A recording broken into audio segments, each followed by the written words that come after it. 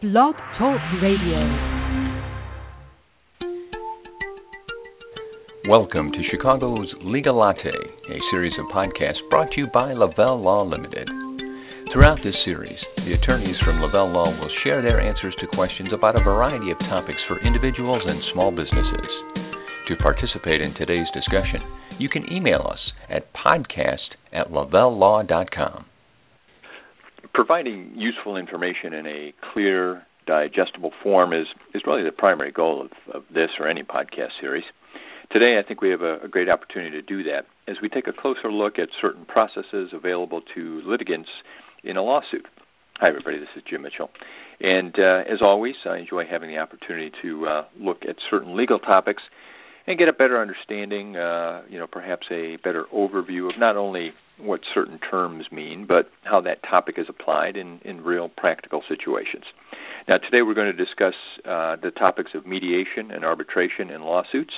Joining me for that discussion is attorney Lance Ziebell of Lavelle Law. Lance is an experienced trial lawyer, and I anticipate that he's going to help us through this topic, as he always does when he's able to join us for one of these discussions. So let's begin. Lance, first of all, thank you for being here today. Nice to talk to you again. No problem. Good afternoon, Jim. I think it's come up on our podcasts in the past, whether it's been you and I or perhaps one of your colleagues, that perhaps less than 10% of all lawsuits ever actually get to trial. From your experience, is that a fair statement? It is. I mean, trials are few and far between for the most part, especially in federal court, more likely to settle. But also state court, they don't usually go to trial either. So it's kind of a boring job sometimes as far as getting trials, but fun nonetheless when you do get the stray one.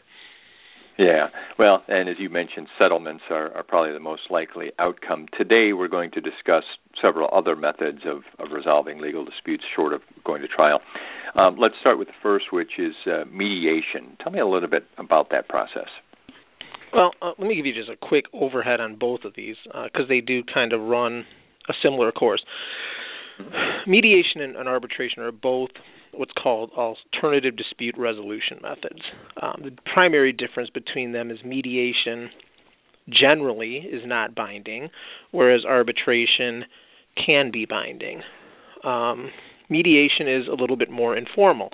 Arbitration can be, in some cases, very similar to taking a case to trial. Mediation tends to occur pretty early in the process of a lawsuit, generally, although I've done it at the end.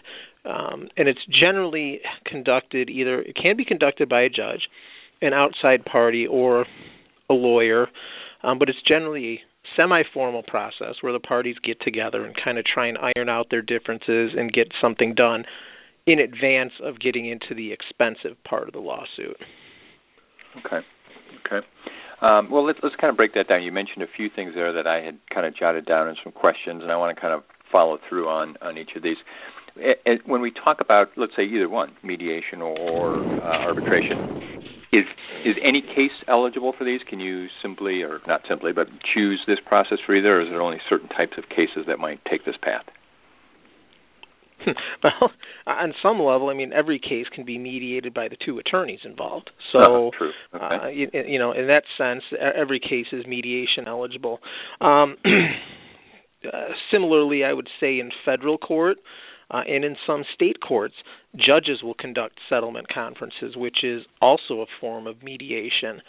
As far as it being specialized, there are certain cases, mechanics liens pops to mind in Cook County, that are mediation eligible. They have a mechanism set up to basically conduct that mediation. So I wouldn't say it's limited to any case type, but there are certainly some case types where there's a formal mechanism set up to have a mediation conducted. And you mentioned that, and I make sure I caught this right here, that it could be a judge or a third party that handles mediation. Who's qualified to do that, and how does that get decided? Who handles a case like that? It can be a couple ways. For example, in Cook County, they have an outside source where it's generally retired judges. There are certain arbitration associations such as the American Arbitration Association and JAMS that have retired judges on their panels, or attorneys that specialize in a particular area of law. For example, mechanics liens that have taken certain continuing education classes and become qualified to be mediators. You generally get a list of mediators, and the parties kind of decide who they want to go to have the case mediated. And what's your process like? If you're going to go into mediation, you said it's perhaps a less formal process. What do you need to prepare different than, or is it all the same as you would prepare for a trial in terms of materials and such? For mediation, it's dissimilar to a trial for the most part. Okay. Certainly, and some of this will really depend on where in the course of the process the mediation takes place. But assuming that it takes place fairly early in the process, generally the preparation, it's more preparing the client than it is anything the attorney does. And it's preparing the client to be willing to compromise even though they don't particularly like the lawsuit. And that could be on the plaintiff or defendant side. You may really dislike the other person or dislike their case, and that's got to be set aside at that point because you're there to try and figure out a resolution so that everybody's not, so you can get some certainty is probably the best way to put it. If you go to a mediation later in the process, I've done one immediately before a trial, you tend to be, it's not like going to a trial, but you certainly have a lot more facts to deal with, and it's a little bit, it's easier and more difficult in the sense that you have more facts, but you certainly can poke holes in the other person's case. You can sometimes get a more reasonable resolution at the end because nobody wants to go to trial. But it's dissimilar from trial preparation completely, I would say. Okay. And tell me about the outcome. In mediation, we'll start there. Again, I believe I heard you say it's sort of a non-binding, and if you go through the process and the mediator comes out with a solution, do both sides then have to accept it, or if one rejects, you go ahead and just go back to trial like you originally planned? Generally what will happen in a mediation is one of two things, assuming you reach an agreement.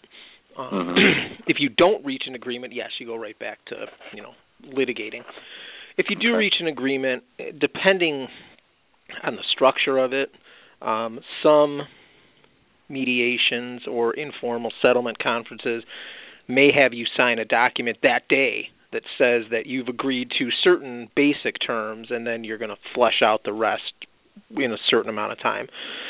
Other times you'll agree and just say, okay, we're going to get something put together by X date. So it can go either way. Most of the time you like to get at least something in writing that has kind of the bare bones terms, like, defendant's going to pay plaintiff X amount of dollars by this date. In exchange, plaintiff's going to release whatever they're releasing. You at least want to get that on paper so you have the general terms, and then you can craft an agreement from there. Great. We're talking to Lance Ziebell today. I'm kind of firing away with questions here about alternate paths to solving legal disputes. I think it's a very interesting discussion. And so far, we've talked a lot about mediation as an alternative. Let me just sidetrack here and say that Lance not only does a great job here on the podcast from time to time, but also prepares a number of very useful articles. You can find those at lavellaw.com. Lance often writes about procedural matters and provides a lot of detail, just like he's doing here today. So some great reading if you'd like some more background on different topics on the Lavelle Law website. Now, Lance, let's take a few minutes now and kind of switch and talk a little bit more about arbitration. And it sounds to me like that's more structured and more formal of a process. Certainly it can be. And arbitration tends to arise one of two ways. One, it's written into a contract between two people. You see this fairly commonly in bigger construction deals. Is probably a good example where they agree that any dispute will be arbitrated by the American Arbitration Association in conjunction with their construction industry rules or whatever the procedural guidelines for that are going to be. So that's one area. Then there are certain courts in Cook County, a fair amount of them actually, that have arbitration as part of your court filing. In other words, if you file a case that's between $10,000 and $35,000, you're not in small claims anymore, but you're also not in the law division, which tends to be the bigger dollar cases. And so those cases will go to arbitration as well. There's a distinction between the two. Generally, in a contractual agreement for arbitration, that arbitration is binding, meaning that whatever the arbitrator or arbitrators rule is going to be the case, that's it, and then you can go into court and basically just enter the arbitrator's award. There's no trial, there's no nothing else. The arbitration is the trial. In the court arbitration system, you have the opportunity to reject an award. In other words, you could go to arbitration, have a finding made by the arbitrator against you. You could reject that award and still go to trial. You could also accept the award, and that would be the end of the case. Got your head spinning yet?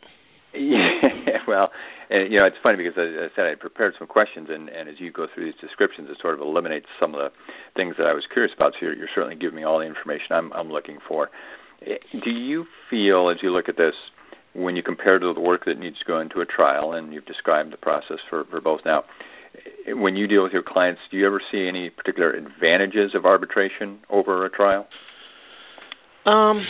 Arbitration tends to be two beneficial ways generally. Number one, potentially three. Number one, it tends to be more cost effective because the discovery process in arbitration is more streamlined. So you tend to not have the same amount of issues you have in court with that, which can reduce cost. You don't normally do depositions. There's not a lot of the same things you have in preparing for trial. That's a benefit, can also be a drawback. Mm-hmm. The second benefit of arbitration is speed. With certain dollar amounts in the American Arbitration Association, they fast track it, which means you have to have a hearing in a set amount of days, which is generally like over and done in 3 months. And even in the bigger cases, it tends to go more quickly. Similarly, in the circuit court arbitration system, they try and fast-track those cases as well, so you can get to arbitration quicker. So speed, less discovery. The other advantage sometimes you run into with arbitration is, particularly with the American Arbitration Association, you generally pick your arbitrators, meaning you're picking from a pool of generally lawyers, possibly retired judges, that have very specialized knowledge. In other words, if you have a mechanics lien case, which can be very specialized, you're going to have a panel of people that deal in mechanics lien law all the time. So they're very knowledgeable about that narrow topic. Not to slight any judge I've ever been in front of, but judges handle a lot of different matters. So they may not be as well versed in the nuances of a particular area of law as an attorney that's been doing it for 30 years. So you do have that, which can be an advantage as well. Well, one of the advantages we've had today is the opportunity to kind of spend some time here with Lance. Unfortunately, time has expired for us. I'm going to say thanks to Lance and let him go and get back to his routine. Certainly want to thank all of you for being with us as well. Great conversation today, plenty of information. So I hope you have enjoyed it and found it informative. If so, you know you can find more than 200 of our past episodes either at lavelllaw.com or here on Blog Talk Radio, or you can just download them directly from iTunes as well. Plenty of great content. So set some time aside, search for the ones that cover topics of interest to you. And, of course, we'll be back each week with a fresh discussion as well. So thanks for being here. We look forward to talking to you again soon. Thank you for joining us for this edition of Chicago's Legal Latte. If you have any questions or topics for a future episode, please call Lavelle Law Limited at 847-705-7555 or email us at podcast@lavelllaw.com.